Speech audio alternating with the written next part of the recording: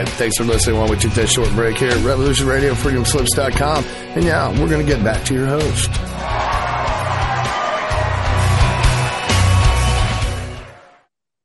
Welcome back. This is the second hour of tonight's live broadcast of Truth Jihad Radio. I'm Kevin Barrett on the web at truthjihad.com, where you can click on the Substack link to subscribe to my stuff at Substack. You will get early access to the archives of these and my pre-recorded shows. And you can also support Revolution.radio by going to Revolution.radio, and you can donate. There are all sorts of ways to support Revolution.radio, the greatest free speech network out there. So let's get going with the second hour here. We have Matt Ehret coming back. Matthew Ehret has the Canadian Patriot website. He's just published a book called The Clash of Two Americas with co-author Cynthia Chung. And he just published a new and quite informative article on how China's Gorbachev was flushed in 1989. And, of course, China's Gorbachev was Zhao Ziyang, somebody I hadn't heard so much about before I read the article.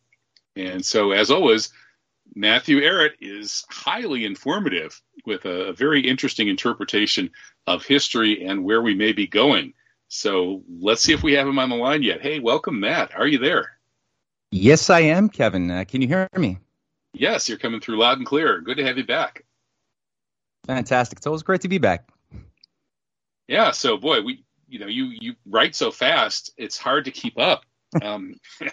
Should we start with your book on the Clash of the Two Americas, Volume 1, which takes us through the founding of the American Republic right up through the turn of the 20th century, or should we talk about China's Gorbachev first? I was thinking we could do sort of half an hour of each or something like that. Yeah, sure. Whatever suits you best. We can start with the book first and then transition into Zhao Ziyang in more recent times. I think that's a lawful thing to do. Yeah, absolutely. Okay. And keep in mind that the book is Volume 1 of Volume 2 that I wrote with my wife. Yes. Okay. So Cynthia Chung is your wife. Okay. Indeed, yes. Okay. Shout out to Cynthia. So, yeah, it's quite a book. And it kind of follows a long-standing tendency to in Western thought. In this point of view, everybody is either Platonic or Aristotelian. And you're taking a kind of more Platonic view in a certain sense. Of course, not all Platonists would be as sort of optimistic and pro-development as you are. But do you see that the two Americas, these two sides that you see in perpetual struggle for the soul of the United States, one side being the Malthusian kind of bankster elite, and the other side being its opposition, the people who have a positive vision of what can be accomplished in life, kind of both a spiritually engaged and believing in genuine human progress. Are these more or less identifiable with Plato and Aristotle or not? That's a great question, Kevin. I didn't think you were going to jump down the philosophical approach so directly, but that's great. No, I think that's the way you have to do it, because if you don't approach history from the standpoint of a battle epistemologically over the mind, then you can't really make sense of things very well. So the fact that you actually are doing it that way is great.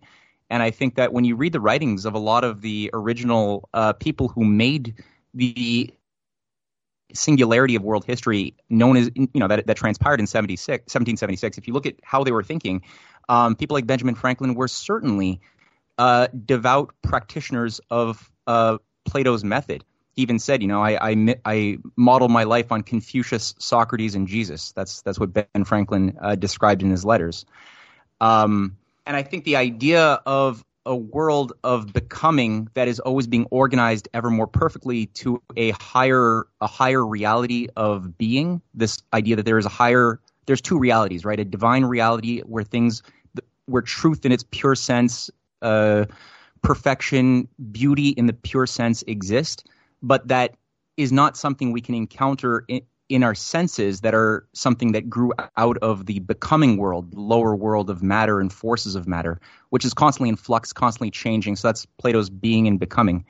but that they are connected in the sense that the realm of the becoming, as Plato develops in his Phaedo dialogue, where he has Socrates the day he's going to take the hemlock and die after he's been found guilty for corrupting the minds of the youth by the demos.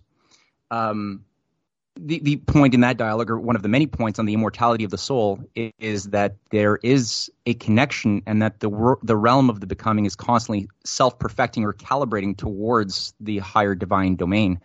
And so the idea that a more perfect union could be created, or a government founded upon a more perfect union, is a very paradoxical thing for an Aristotelian, because an Aristotelian, who is I think of as somebody who is really stuck in definitions. Aristotle likes giving closed, crystallized definitions of, you want to know what justice is? This is exactly what it is. Memorize it. There's one for the master, one for the slave, one for the female, one for the male. And there's no real principle to it, and it's not really very open for new discoveries. But they have a problem with the idea of a more perfect union, because it's either, if it's perfect, it can't be more perfect, or if it's something that's more or less, it's, it has nothing to do with perfection. Whereas I think the minds that crafted that formulation of words had a very different idea of the type of government. And the point in my book, the reason why I call it the Unfinished Symphony, Volume 1 from 1776 to 1901, is that it wasn't a completed product in 1776 or 1783 when the Peace of Paris was signed. And, the painting on the cover is a painting by Benjamin West of Ben Franklin and the American delegation in Paris, who were there to sign the peace agreement with the British after 6 years of fighting. Now, the British never showed up, the delegation, right? And they didn't accept the terms in a spiritual sense, although they agreed to stop the war. So the painting was never completed. And I think that it speaks volumes to the nature of the uncompleted nature of the American Revolution itself, which, as we've seen over the ensuing 250 years, there has been a deep state, sort of treacherous component that had always been aligned to the oligarchical imperial order that never removed itself after that victory, and has worked to corrupt it from within as part of an international, some people call it deep state, some people call it shadow government, whatever, but there's definitely an America at war with itself. And many of the American presidents who die while in office, and in fact, you could say every single American president, all 8 of them, plus Martin Luther King Jr., who died while in office. And I say Martin Luther King because I think of him as presidential material, as a moral leader. They were all acting upon a similar principle that was anti-imperial. It was the thing that we've come to know and despise of the U.S. in recent decades. But they were all standing up and trying to invoke that same conception that was there in Ben Franklin's mind earlier on. And your take on this is different, although I think spiritually you're sympathetic to people like Peter Simpson, who has been on this show defending the anti-federalists. His view is that the real kind of two Americas was, on the one hand, those resisting centralized tyranny and attempts to sort of impose order from the top down on society, and those would be the Federalists, versus the essentially sort of libertarians who resisted any kind of centralized power being forced on them, and that would be the anti-Federalists.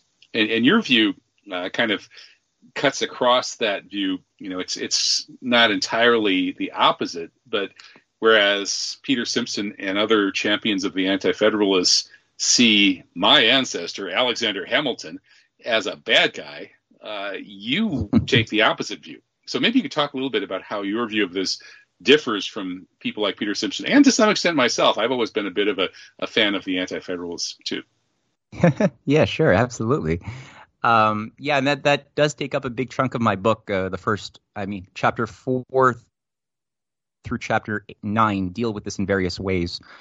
The point that I try to get across, and I think I'm aligned in spirit with the sense of emancipation for humanity that Simpson is obviously governed by, and many people who share this view.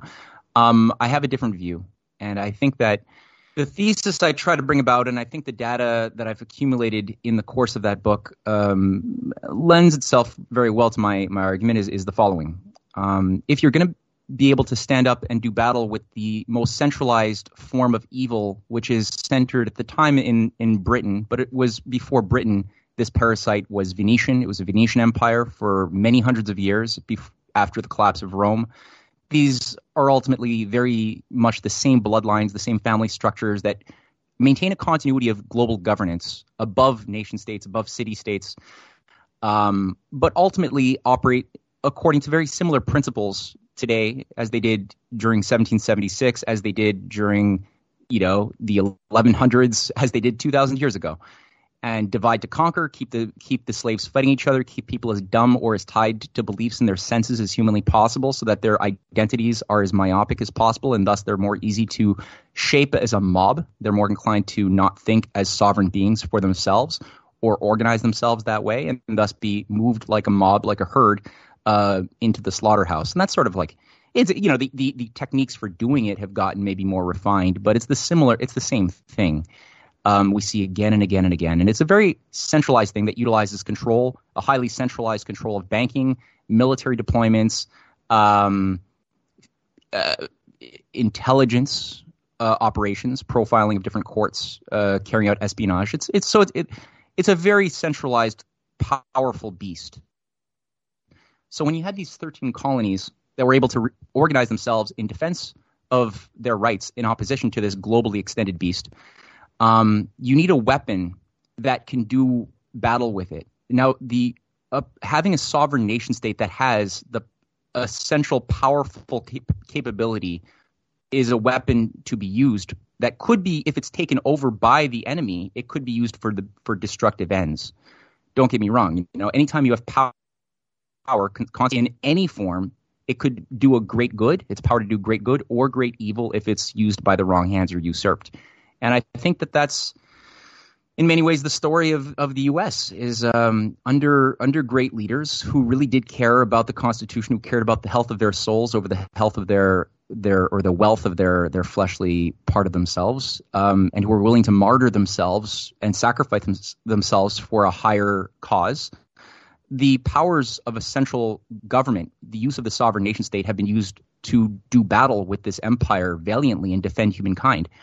At other times, like, after Hamilton is killed by Aaron Burr, and the Federalist Party, you're right, is full of aristocrats who don't care about people, who largely take over, run roughshod, and, run things like the Opium Wars and do a lot of bad with the power of central government to hurt people. That's sort of like a back and forth. There's a fight over who's going to control the levers of power. John F. Kennedy used central power in many ways to do a lot of battle, and as did Franklin Delano Roosevelt, both of whom died in office under, JFK, obviously, FDR under very mysterious circumstances. Lincoln, same thing with his greenbacks when he took power away from a lot of when Lincoln came in, there were something about 7,000 private banks that were issuing over 9,000 different currency notes, 1,400 of which were counterfeit. It was a highly divided nation. There was no central ability to carry out a big project like the Erie Canal or rail projects. Like, nothing could be done in unison. So it was fighting for scraps amongst itself in a divided way. And those who were benefiting immensely were the City of London interests and their minions in Wall Street, who had ingrained themselves very deeply in power structures. In my book, I get across some of the battles of Alexander Hamilton and how, for example, the attempt to break up the United States was not the first. We didn't see that the first time in the Civil War, which was, again, a British concoction. That's chapter 10, I think, of my book. That was anyway. But the first examples we have of the British operatives working to break up the United States actually comes from 1799 to 1800, when Aaron Burr had a program when he was running for the presidency against Jefferson. Upon success, his plan was, and this has been proven, to break the free states off of as a new confederation, dissolve the Constitution, and join up with the British Canadian nation as a new pro-British confederation of the North, where the slave power would become a confederation pro-British, because Britain was of course buying the cotton and maintaining that economic foundation of the South. And that didn't work specifically because Alexander Hamilton fought like hell to make sure Jefferson, his political opponent, became president, who he recognized Jefferson at least was not a traitor. He had a lot of problems with Jefferson, but he's not a traitor like Burr is. And that became more clear because after Burr tried again a second time to break up the United States, and keep in mind, Burr has just created in 1798, he created Wall Street by founding the Bank of Manhattan, by funneling money that was supposed to go towards, it was taxpayer money that was supposed to go towards a water project. And he put that towards the creation of the Bank of Manhattan, which is the basis of what later became Wall Street. But Burr tries again in 1804 when he's running for governor of New York, the economic engine of the North.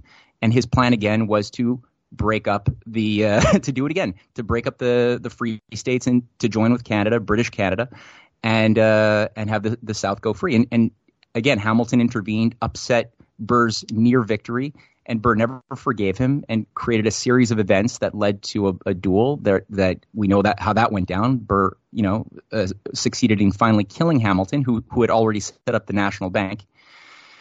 And Burr was discovered. And 2 years later, he tried again when, after the Louisiana Purchase, Burr tried working with Colonel Wilkinson, another traitor working for the Habsburgs at the time, to set up a kingdom of a Western Confederation where he had a plan to join with the British, to declare war on Spain, take control of Mexico and New Orleans, and set himself up as the emperor of the Western Confederation. And then the plan was, and there was actually a trial. There were whistleblowers on the inside who got sick of this, and they blew the whistle before it could be carried out. But the plan was, according to one witness who was part of the conspiracy, was for Burr to then depose the president, who was Jefferson, and set himself up as president and do the same thing again. But again, because the whistles were blown, Burr, who, by the way, was organizing all of this with Martin Van Buren, one of his key political agents, and it was being orchestrated at his headquarters in Andrew Jackson's manor in, I think it was Virginia. That was the headquarters where the American mercenaries were being recruited to be part of this plot. They said they let Andrew Jackson off the hook at the time.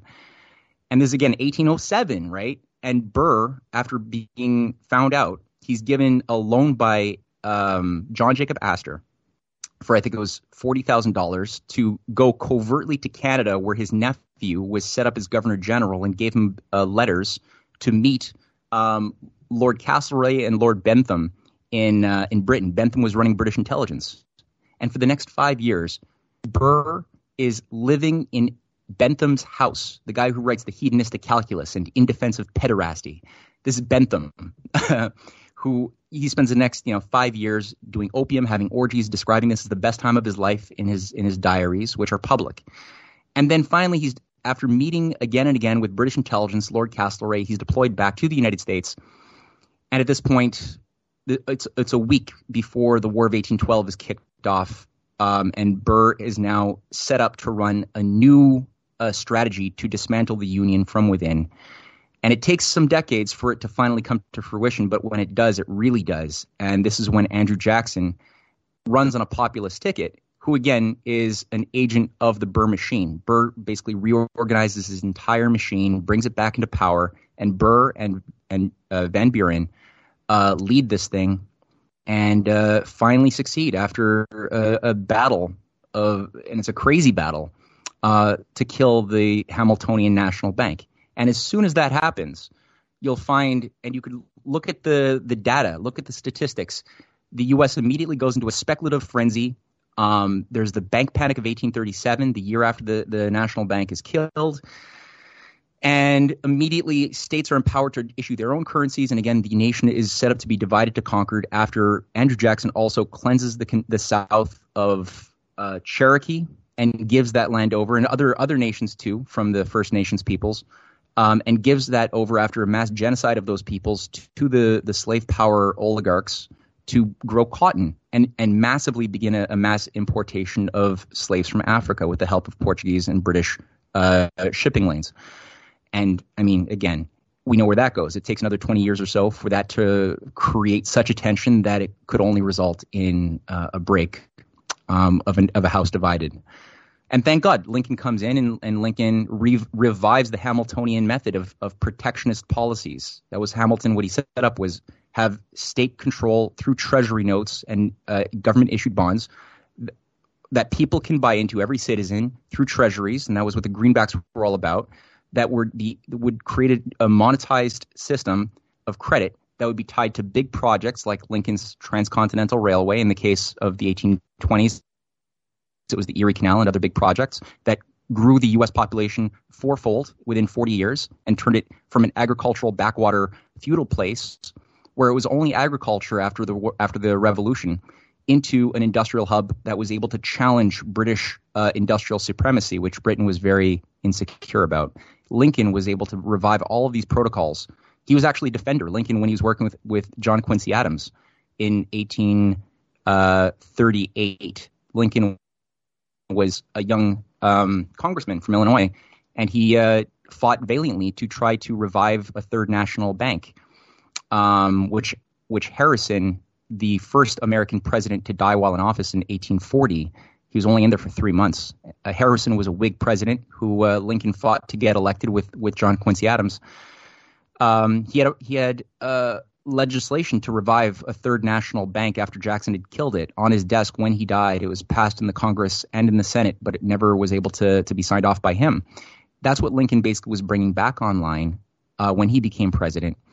And a lot of people just don't know about this whole political economy that then was known. It was dubbed the American system of political economy by Frederick List, the great German protectionist who had studied the Hamiltonian system and used it to create the Zollverein, the customs union in Germany, that became really active under von Bismarck later on.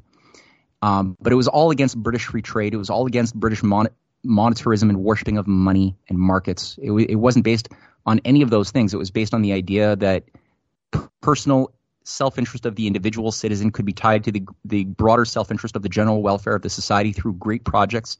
And that's sort of like what Gaddafi was doing, too, with his great man-made water projects that NATO destroyed in 2011.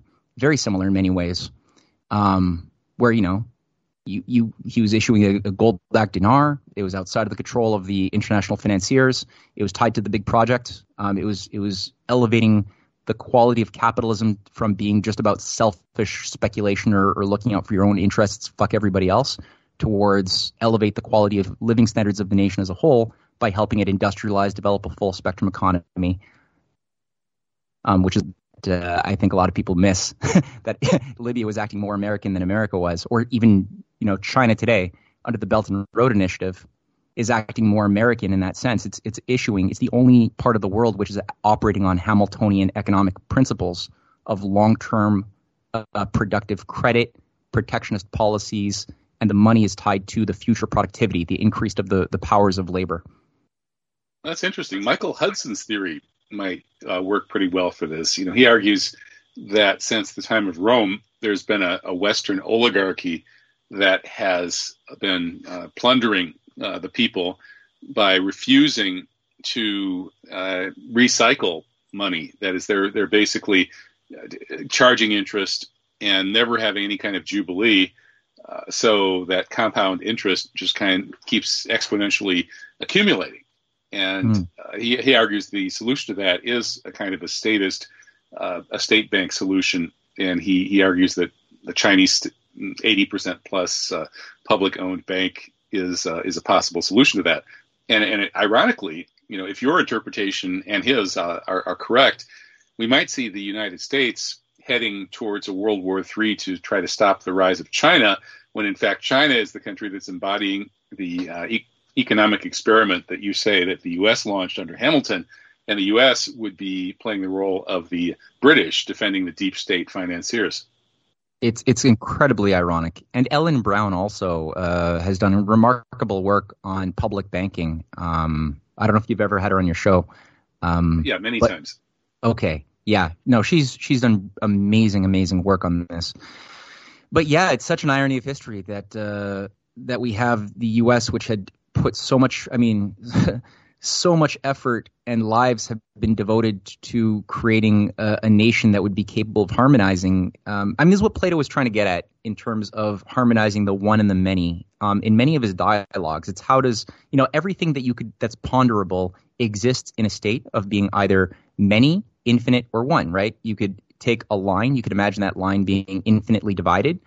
It's still one line, or if you imagine that line is a string, then there's certain moments on that string which, if you divide them, let's say you cut that string in half and you pluck half of it, it creates a resonance to the whole. It's a relationship, and so that's an octave, right? The half to the whole, as far as a string is concerned, is an octave, double the frequency. Whereas there's certain places where you'll get a second, a hard third, soft third, fourth, fifth, hard sixth, soft sixth, and get your hard and soft musical scales, and you'll get certain consonances and resonances that sound good.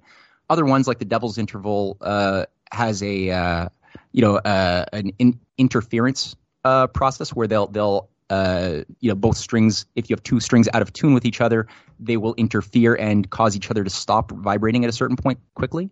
Others will amplify, and that's just a part of physics.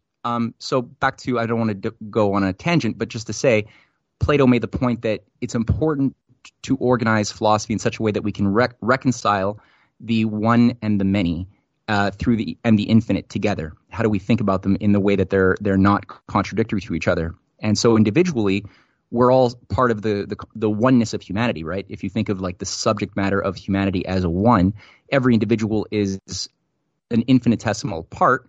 There will be potentially infinite. We're all finite, we're all mortal, but potentially the species does not have those same constraints potentially. And the question is, how do we resolve our own self-interest with the whole? Now, a fascist would say the individual doesn't matter. It's all about the good of the whole, and they will use that argument, as we see in our own worlds around us today, using all sorts of justifications of the greater good to shut down civil liberties, and it's getting scary for a lot of people. I think that the person does that mean it's always bad to sacrifice your individual pleasures and desires for the sake of a greater good? Well, I don't think so. I think that John F. Kennedy was right. Ask not what the country can do for you, ask what you can do for the country. I think has a certain moral merit to it, but you got to do it for the right reasons, And I think that the Constitution and Declaration together are, on the surface, opposing concepts, because the Declaration is all about, the inalienable rights of the individual and their right to pursue life, liberty, and the pursuit of happiness. And that's good. It's great. It's wonderful. It's beautiful. The constitutional preamble sets about that the general welfare is the most important thing. Now, the general welfare has often been used to destroy personal liberty as an argument. Does that make it incompatible? Not at all. But the only way to manifest in a real way that compatibility, that harmonization of the citizen to their nation as a whole, past, present, and future, is through economic development. The commitment to a big idea of something which is both possible and which is necessary, which is outside of the realm of what exists, that involves making things better. And better meaning, like Franklin Roosevelt got across with his 4 freedoms example. His conception of what should found the basis of the post-World War II era would be the right to have freedom of conscience, freedom of worship, freedom from fear, freedom from want, freedom of speech for all people of all parts of the world. And that, Henry Wallace, his vice president, made the point that just like in 1861, the nation was divided as a house divided, and it cannot coexist as half slave and half free. And it's the same thing that he makes the point in his broadcasts, which are viewable on YouTube. They're beautiful. That internationally, the world can no longer exist half colonialized and half free. Something's got to give. And there's records of Wallace and Roosevelt and their allies who believed in internationalizing the success of the New Deal and taking the power away from Wall Street and bringing that to ending colonialism internationally. And Churchill hated that. He despised that. And Stalin told, FDR's own son on record that that Churchill's people within the U.S. deep state had killed his father through poisoning. And he said, these are the same people who've been trying to kill me. Because Churchill actually was organized to believe in FDR's vision of a world of win-win cooperation founded upon, and this is on record, this is provable, a U.S., Russia, China foundation, an alliance, and an internationalization of the Tennessee Valley Authority, these big projects for every nation of the world to stand on their own 2 feet, develop full spectrum economies. And unfortunately, we know what happened to the Bretton Woods institutions after, many of the people who fought the imperialists were labeled red commies. They were purged. They died mysteriously, like Henry Dexter White died in 1948 fighting with Wallace. Let me interrupt up to here just to of course. mention that last week in the first hour of this live show, I had on Sean McMeekin, who's just published a terrific revisionist World War II book called Stalin's War. And his work and some related things I looked into fleshed out more possibilities around the likely Roosevelt assassination. That is, McMeekin's book makes the case that from the point of view of, let's say, U.S. military commanders and strategists who were interested in pursuing the U.S. national interest and who would have been quite skeptical of Stalin, given Stalin's record of mass murder and oppression, among other things, and his record of being extremely devious and difficult in his demands of negotiating partners and so on. Well, basically, McMeekin's story is, number one, the Suvorov thesis is correct, that Stalin had an offensive formation ready to attack Germany, and that basically Hitler, with Operation Barbarossa, saved Europe from total Soviet takeover. And then secondly, that Roosevelt and Churchill, to some extent throughout the war, grossly undermined their respective national interests by kowtowing to Stalin vastly more than would have been the wise thing to do. So given that perspective, which might very well have been the perspective of well-informed militarists and strategists in the U.S. decision-making structure, they would have had the kind of typical motivation to murder Roosevelt that some of the same type of people may have had to murder John F. Kennedy, which is they would have viewed Roosevelt as insanely naive and as having practically, wrecked the U.S. interest in having a post-war world that wouldn't be like largely Soviet occupied and under communist dictatorships. So they would have had that kind of strategic reason to assassinate Roosevelt in the same way that hard-line right-wingers who were pushing a tougher policy against the Russians, indeed they were pushing a nuclear preemptive war against Russia, were among the groups that killed John F. Kennedy. So I just wanted to throw that out there. And then while we're on that line, one more sort of counterpoint, to just thrown out there for your consideration, is that the work of Strauss and Howe on cyclical generational theory of U.S. history it actually casts a disturbing light on the story that you're telling, because you're giving us heroes from the American Revolution of 1776, the Civil War, Lincoln, of course, and then the World War II, Roosevelt. And in the Strauss and Howe's theory, each of those moments in this generational cycle, every 80 years, you get a horrific bloodbath. The American Revolution was the most horrific bloodbath. It's totally sanitized in the history books, but it was a civil war of Americans against Americans, loyalists against rebels or patriots, and they just killed each other and killed each other's families, horrible bloodletting of civilians against civilians. And then the Civil War was the same thing, another horrific bloodletting. World War II was the same thing, another horrific bloodletting, maybe 70 million people dead.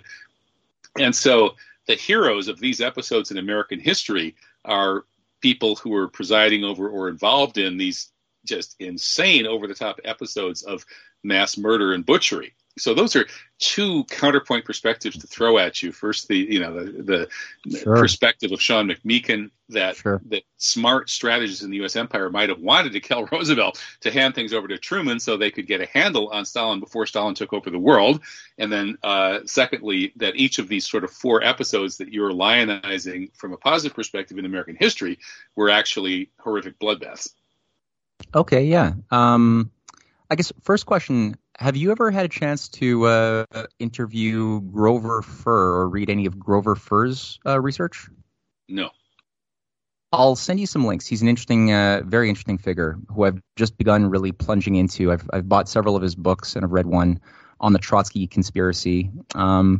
Grover Furr is a researcher who has done remarkable firsthand work using collaborators in Russia on going through a lot of archival work, demonstrating that the idea that Stalin was the evil bastard that we've all been fed might very well be a more than full of holes and lies and myths that were deployed to undermine something within Russia that was incompatible with a system of global governments under a depopulation agenda of a technocratic dictatorship, which was brought in.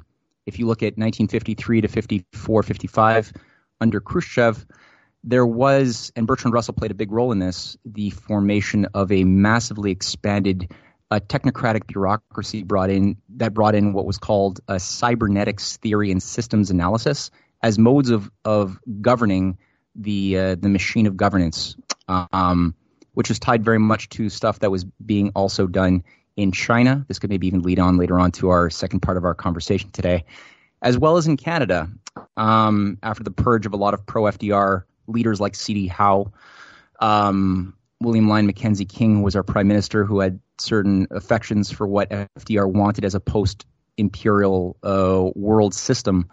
But I think that, again, there's a lot of merit to Grover Furr's book, and I'll just end it there, and I'll just encourage your readers to maybe check out some of his stuff, and also I'll send you his link, some links, and you could see if you want to interview him in the future.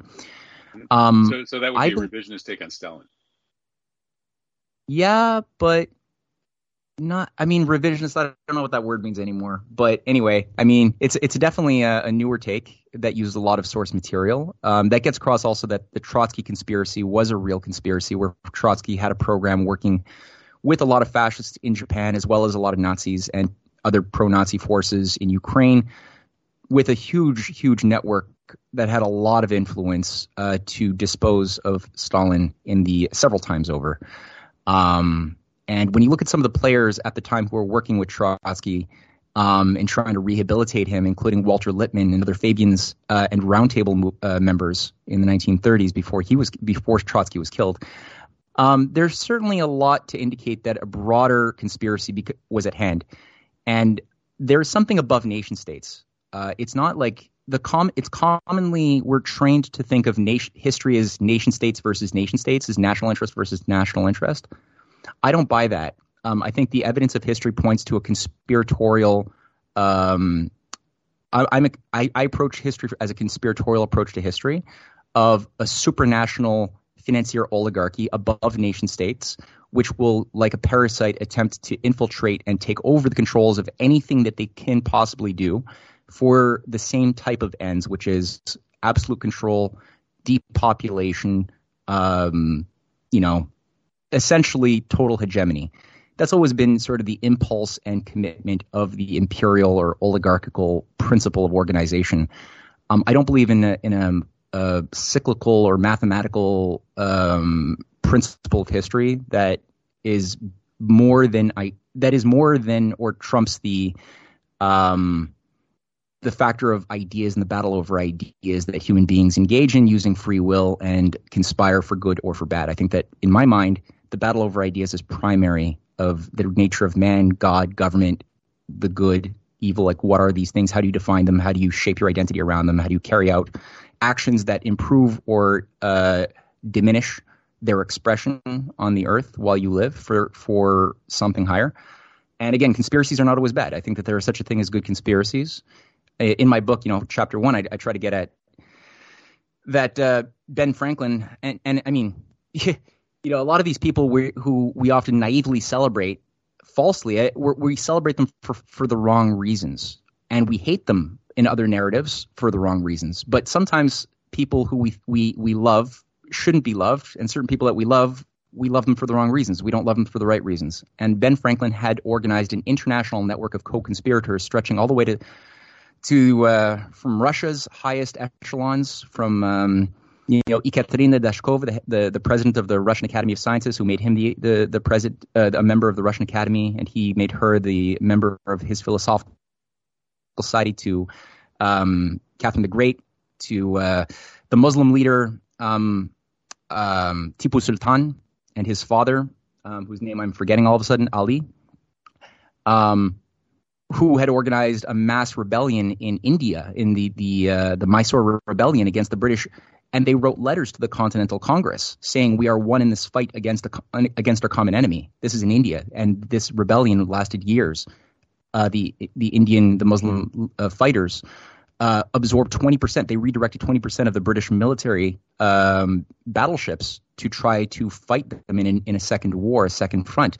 That gave the American farmers who were fighting a margin of breathing space that was very much needed to win that war, which again required the help of many people amongst Marquis de Lafayette and the French, Germans. You had the Polish leaders there who went on to lead the Polish Republican movement in the 1790s. You had Irish leaders who went on to lead the Irish rebellions in 1798-99. They were all people who had cut their teeth fighting in the American Revolution. So it was an international. You had Morocco. The Emperor of Morocco, Sidi Mohammed, gave protection to the American shipping from Barbary pirates who were on the payroll of British intelligence. I mean, the British were supplying intel to various Barbary pirates to kidnap American ships, and Sidi Mohammed was the unique leader who said no. He was the first to recognize the American colonies as an independent nation in 1777 before any other nation. That was Morocco, right? And there were letters of thanks from the Continental Congress to him. So it was an international conspiracy for the good. It took time, many years, to organize this sort of thing. So it's not only evil, right? For the good. Yeah, exactly. And I really want people to appreciate that. We should move to your article soon. Maybe a segue here could be if we, you don't have to accept Strauss and Howe's theory in swallow the whole thing at once, but it's certainly is interesting that we have these 80-year intervals, 4 20-year generations. We have an 80-year interval from 1780, the Revolution, to 1860, the Civil War, to 1940, World War II, to now we're right in the middle of it, 2020. Well, we're a year past that, and guess what happened in 2020? The biggest catastrophe, and you could say a bloodletting, many millions dead around the world.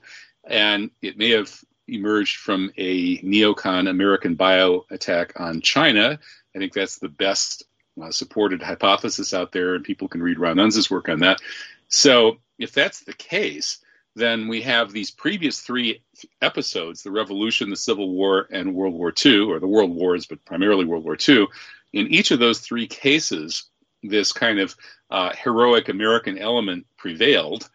But now we have the anti-heroic element in power here, the neocons and the international financial elite gearing up for war on China, which would be World War III, I suppose. And your article traces some of the machinations of this financier elite as it tried to get its hooks into China in the 1970s and 80s and failed. Mm-hmm.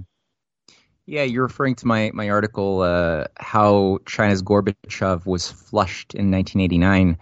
Yeah, that's correct. I mean, as far as the cycles, I don't want to dwell on that. But there's also World War I and the Vietnam War that were huge bloodlettings as well that don't fall into the 80-year cycles. But, whatever. I mean, as far as, yeah, they were transformational, though. I mean, these 80-year cycles, those moments were more transformational, I would argue, than Vietnam or World War I. Yeah, I mean, the oligarchy always wants the same thing. They're often not successful. Sometimes they are. When they are subverted from their desires of getting what they want, which is always global mass kill, population control, world government, get rid of nation states, reduce the population. Like they always kind of want this. It's a dark age movement. It's a movement that values. That's why they call themselves things like the Round Table movement. They glorify and romanticize these periods of the medieval past when the peasants knew their role as talking cows and the elites knew their roles, having their orgies in their castles, and they just love it, and they don't realize that life for the average nobility in the medieval period without soap or hygiene was still like not very good. You're going to die of food poisoning probably, despite the fact that you had your smelly orgies with no soap. So the point is, it's a romantic, ivory tower movement that is misanthropic as a religion. They, in the modern era, have co-opted and utilized some technologies that were created despite them to attempt to accelerate their own advancement of getting rid of nation states. And yeah, in the case of my article on the flushing of the China Gorbachev project, I mean, I wrote this originally because there's so many good people I encounter and I know who get a sense of the Great Reset agenda and the conspiracy to undermine Western civilization. They don't like it. They're troubled by this fact, but because they don't know their history, they don't know the dynamics at play, they're very susceptible to a lot of the narratives, the psyops that have been deployed into the zeitgeist to convince them that the ultimate evil hand behind everything from COVID-19, the pandemic, the Great Reset, the evil being behind the color revolution in the United States even is China. And, you have Mike Lindell doing his thing. And I mean, Steve Bannon is active. And if you look at a lot of these things, again, it's all a misdirection that's been done the same way that a narrative was cooked up to try to, link up Lee Harvey Oswald to Russia and blame Russia for killing Kennedy. And that was the effort to try to, spin that tale. There was other narratives too that were set up too, mafia or oilmen or whatever. But the point is, there was something is higher controlling these narratives. So I wanted to nip that in the bud. And the fact is, China, unlike the West, got rid of their Soros projects. The Soros infiltration of China was ended in 1989 when the coup d'etat, the color revolution to overthrow the Chinese government, was thwarted. That was Tiananmen Square. It was not supposed to be just like one little thing. The plan was to use Tiananmen Square as a color revolution. Gene Sharp, the guy who did How to Start a Color Revolution from the Albert Einstein Institute, was on the ground for 7 days during Tiananmen Square before it got really violent.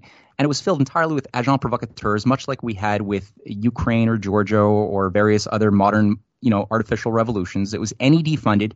The NED had several offices under James Lilly, who was the CIA officer who became ambassador, who was coordinating this with George Soros. Now, George Soros, I'm going a little fast because I know we're almost out of time, but George Soros, by this time, had set up two major think tanks, one of which both sponsored by and one directly by or co-run by Zhao Ziyang, who is the Secretary General of the Chinese Communist Party, who attained great power in 1978. He rose to become again to the highest ranks, the Secretary General. He was going to be the heir apparent of Deng Xiaoping. Everyone knew he was about to take over. He was the guy who had brought in Milton Friedman and met Friedman on several occasions since the opening up began in 1979. He brought in Alvin Toffler. He was a follower of Toffler's transhumanist futurism, futurist theories of the future shock and third wave. He made sure that his networks of young, brainwashed economists who had been, given scholarships by Soros to study in Harvard in the West and then brought back as little, zombies. He made sure that Toffler's works were translated into Chinese and spread to brainwash more people of the elite. These ideas are very much tied to things like the Great Reset agenda today, which is all about the idea that the third wave, the civilization can be broken up into three waves. The first being agricultural, feudal, pre-nation state. Then you had the industrial second wave nation state that involved democracies, which evolved thoughtlessly like the forces of Darwinian evolution into a third wave of technocracy, post nation state techno. I think of it as more of techno-feudalism that involves bioengineering, the merging of human beings with machines, AI. And so Zhao Ziyang was all into this stuff. And so in my article, I go through a lot of this, how this contaminated the 1980s, and he was being celebrated as the Gorbachev of China. So the difference was Russia was not as smart. They didn't realize what was going on or didn't have the moral ability to organize themselves to expel this thing before it took over under Gorbachev and then later Yeltsin. And we know what Perestroika, Glasnost, all of these things did by raping Russia in the 90s and bringing in a new breed of oligarch, which is still being – I mean, it's not fully purged yet, okay? It's still – people have to I thank God for Putin having, risen onto the stage of history and probably saving all of our lives several times over already, but he's still got a fight on his hands. China was smarter, and they purged this thing before it got completely out of hand, when Zhao Ziyang was supposed to be the savior of the people. The people, by the way, had been filled with Robespierre provocateurs armed with the CIA, with Molotov cocktails, actual weapons. You could see pictures of some of these younger provocateurs with weapons. And, it was not a massacre. There were not thousands of people who died. If anything, reliable estimates are about 200 to 300 people who died in the entire thing. And many of them were PLA soldiers who were not armed. And you could see the bodies of dozens of PLA soldiers burnt to a crisp that turns the gut. And many of these people who did that dirty work, when it failed to succeed, and again, when it failed to succeed, Zhao Ziyang was put under house arrest, where he remained until he died, and all of his allies were either arrested, who worked with Soros, or escaped to the West. Soros was totally banned for life, and China began a new project of rehabilitating and getting onto a real path of development to deal with its population issues and other things through development. Now, in Tiananmen Square, the most violent young people who did the dirtiest work were all gotten out. They all escaped under Operation Yellowbird, already kind of a racist title given by the CIA and MI6, but even on Wikipedia, it openly is acknowledged to have been run by the MI6 and the CIA with the assistance of Hong Kong-based triads that were always created by the British since the 19th century. And they basically got these young guys out on boats to Hong Kong and then flew them out to Canada and the United States, where most of them got scholarships at Ivy League colleges and created the foundation for a nucleus of resistance against the big bad Chinese Communist Party. And I think today, I haven't done a lot of the work, but I think if anybody digs into it a little bit, they will find that a lot of the people behind things like Epoch Times, the Falun Gong, other CIA outfits, that run a lot of these anti-China narratives, you'll find connected to this grouping that escaped in '89. So they don't seem to have very much success, though, in trying to slow or stop the rise of China or affecting China's way of doing things. Oh, they've done things like China, for example, had a conference in '96 on the Belt and Road Initiative, creating a new Silk Road as a global as their new foreign policy program, and it was subverted. And it was subverted largely by George Soros, who created the Asian crisis, by speculating against Asian currencies of all of the neighbors of China and sending everybody into a tailspin for a couple of years. And so it killed the credit, it killed the financial stability needed for a lot of these big projects that require stability, long-term thinking to be carried forward. So Soros got his revenge in some ways in 96, 97, 98 by putting a wrench in the gears. And it took China a while for Xi Jinping to come around and finally say, no, now's the time to do it in 2013. And since then, it's been a creative global powerhouse of change, which has constantly changed the rules of the game. And a lot of these systems analysts, these social engineers, these behaviorists who tried to come in with Zhao Ziyang and did take over after Stalin died in Russia, I mean, they've been purged in many ways, but this is what's behind the Great Reset ideology. They hate changing the rules of the game. They want to control the rules like dungeon masters. It's like bratty dungeon masters from playing Dungeons and Dragons, who they go into a rage if you break the rules of the game that they control. And that's what China's doing. It's constantly creating changes in the future because it's future oriented, and the oligarchy only controls the present. That's why they got to get us to adapt to the present like little animals in a Darwinian cage. And they don't like it when we actually are creative the way China is, or the way the U.S. used to be under its better years. Well, it's unfortunate that the kind of anti-China propaganda wing that you just described has had so much success in infiltrating alternative media, where they planted the China did it meme around COVID very quickly. And looks like they're picking that up again and running with it. But we don't really have enough time to go into the details of that. I would just urge the listeners to be very skeptical of the anti-China propaganda, which is, it exists for very obvious reasons, geopolitically and so on. And I think your work, Matt, is essential in helping break through the superficial kind of level of CCP behind all evil. Great Reset is to turn us into China, all that kind of nonsense, and get a more balanced and nuanced and realistic appraisal of what's going on. Well, I think we hit the end of the show, so thank you so much, Matthew Ehret. Your new book, The Clash of Two Americas, is a very, very interesting take on U.S. history, and it's different from anything I've encountered before, and I really appreciate your making me think. and your article, How China's Gorbachev Was Flushed in 1989, is also equally informative. I didn't know anything about Zhao Ziyang. I can't even pronounce his name, but I guess now I do. So thank you so much, Matt. Keep up the great work. Yeah, thanks, Kevin. It's always a pleasure to be on. Yep. Take care. Bye. Bye. That's Matthew Ehret. I'm Kevin Barrett at truthjihad.com, where you can subscribe at Substack. And you can click on the radio schedule link to find links related to these shows and everything else I do. So thanks for listening. Support revolution.radio. See you all next